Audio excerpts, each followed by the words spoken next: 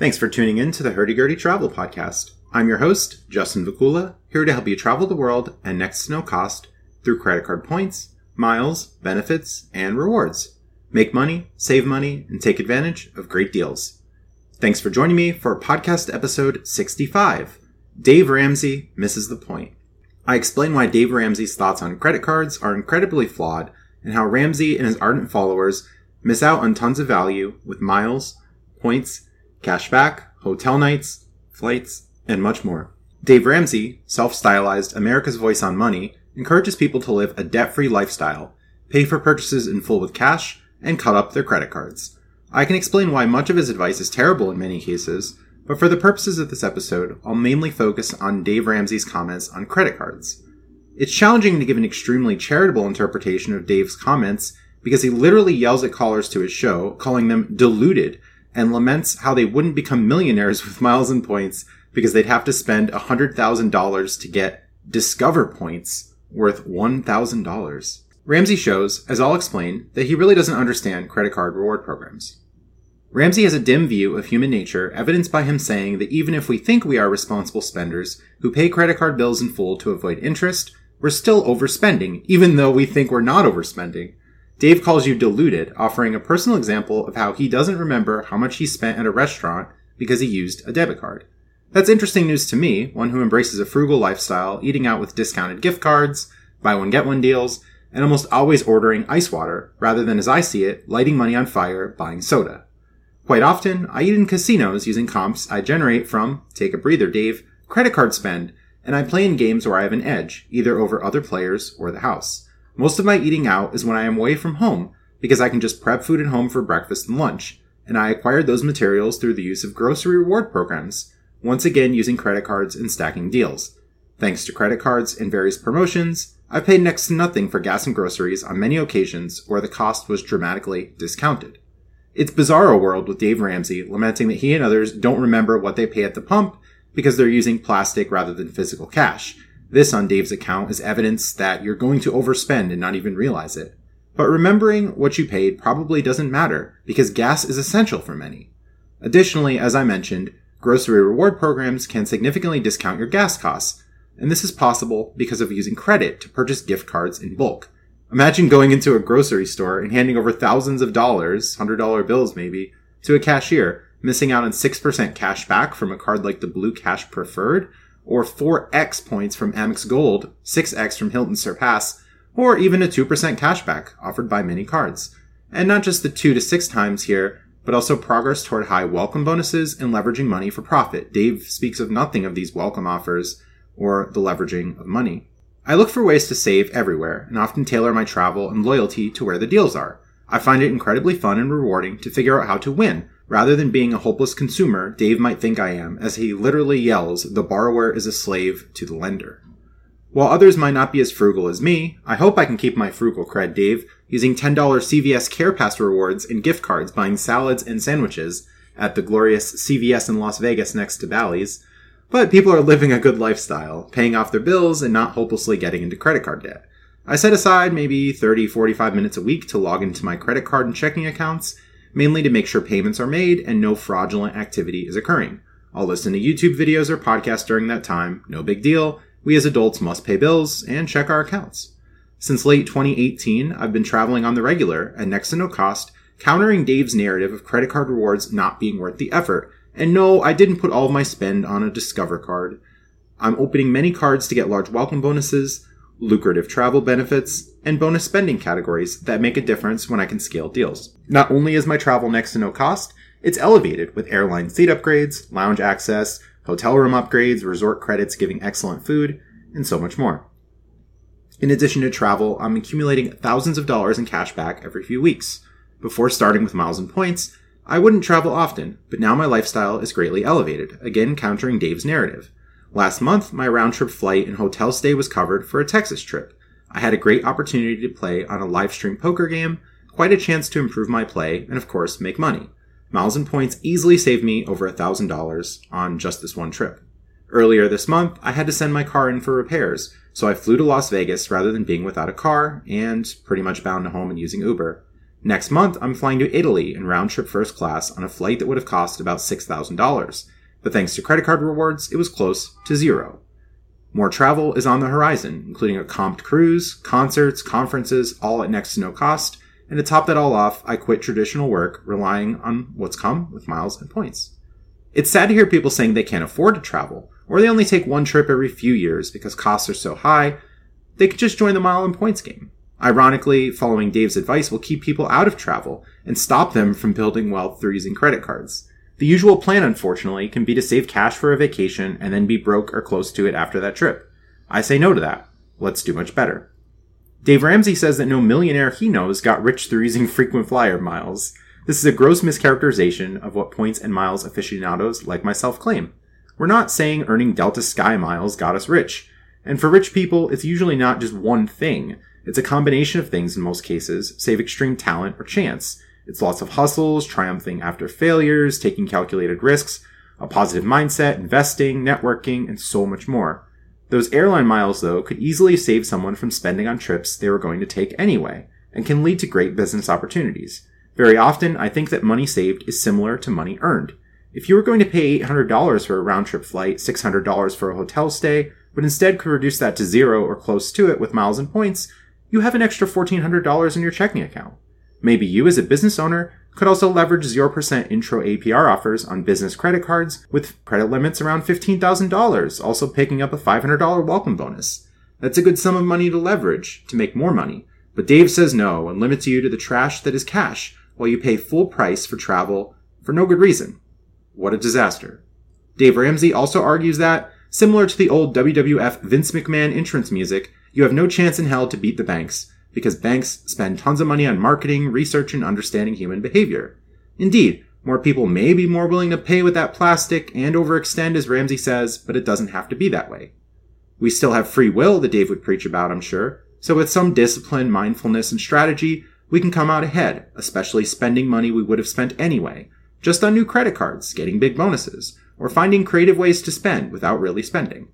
Isn't it a noble undertaking to work to overcome the odds and prevail? To have control over our faculties? Just because I can use a $15,000 credit limit doesn't mean I'm going to go wild, buying $1,000 clothing from Saks off Fifth Avenue, or a new expensive computer every 3 months from Dell, even if they allow orders to go on their website. Make purchases, pay off the credit card bill in full. Life's pretty easy, Dave. Here are some really easy ways to beat that system that Dave talks about. Sign up for personal checking accounts connecting direct deposits to get hundreds of dollars in bonuses per account.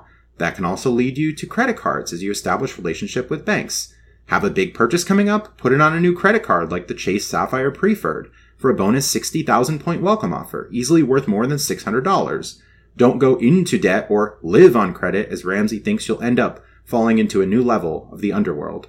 Ramsey also bizarrely suggests that a caller cancel all of his credit cards to have a quote-unquote zero credit score in a YouTube clip titled, "Why Credit Scores Are Completely Bogus." What a disaster to suggest someone responsible, as Ramsey says, wonderfully let their credit score evaporate. And maybe to be even nitpickier, there isn't just one credit score, Dave. I suggest, instead, paying your balances in full so that one could have access to not only travel rewards, but also easy approval for auto loans for modest used cars, mortgage and rent clearances, and much more, rather than going into what Ramsey calls manual underwriting. Good luck with that. In other clips, Ramsey says you build credit scores by going into debt, and it's more of a debt score rather than a credit score.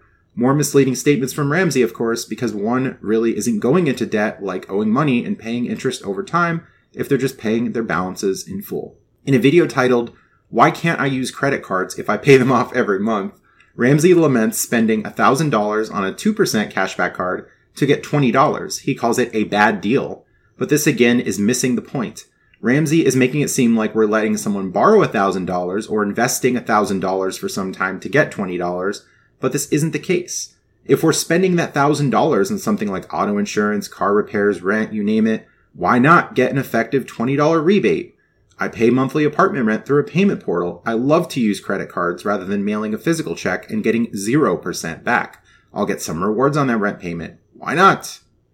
I've been using a US bank card to pay rent thanks to a special mail offer that gave me a $750 Bonus for $4,000 in spending that I'm doing anyway. It's not extra spending, Dave. This card also gives me 0% APR for 15 months, so that's money I can invest in other things. Once that 0% APR is maxed, I can pay rent with a new card and accumulate more welcome bonuses. I'm not just conspicuously spending to get a $20 rebate like throwing my hands in the air saying, oh, I'll buy a $1,000 pair of sneakers because I can get 20 back. No thanks. I'll use discounted Adidas gift cards to buy modest sneakers. The 2% back and more, Dave Ramsey, is bonus money. We're not seeing it as a formula to get rich, as you say, but many steps toward building money with those modest sneakers add up. Ramsey also seems to lament even going on vacation as a general principle, saying meals won't be free, there are other expenses, but Dave again misses the point. With miles and points, we're dramatically reducing costs, and actually in many cases meals are free with hotel loyalty programs and benefits. Even if the meals aren't free, isn't spending something like $50 a day and not paying for hotel and airfare much better than the Ramsey plan of either not going or paying full price in cash? Dave also levies some personal attacks, calling people arrogant because they actually think they're winning at the game.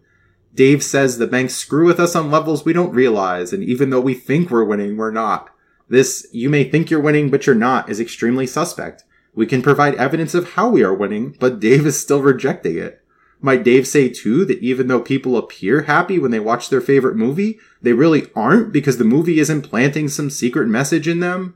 Jimmy at a concert of his favorite band is really deluded because even though he reports a good time, it really wasn't? We can't trust ourselves. We can't trust evidence. We can only trust Dave. Yeah, Dave. Some people are overspending and going into mountains of debt, but it's not always the case. I've had many podcast guests, Beth, Mark, Darren, Tony, Holly, Joe, Waller's Wallet, Andrew, Rod, Steven. They've all won with miles and points. I like to think that I'm smarter than the average bear wiping his behind in a Charmin commercial, but it doesn't take a super high IQ or a PhD to win at miles and points. This isn't something that just I and Jeopardy champions can do. There are many winners. Imagine Dave chatting with a prominent product reseller who buys inventory on credit, flips products for profit, hires many employees, and reports wins every year on taxes. They accumulate tons of miles and points from different credit cards. Even at a low level, a person who gets maybe a handful of credit cards a year, embracing a frugal lifestyle, can pick up thousands in value. What is so difficult about this, Dave? Dave and his co-host pose a false dilemma, a glaring logical fallacy here. Build wealth or build miles and points. But Dave, one can do both simultaneously. Ramsey also compares miles and points to spending $20 at Chuck E. Cheese to get a sticky hand prize, which is not even analogous. One can say the $20 exchange for 50 cents is terrible, but that's not what we're doing with miles and points. We're not just throwing away $19.50. Dave, what about the entertainment factor too, in your example?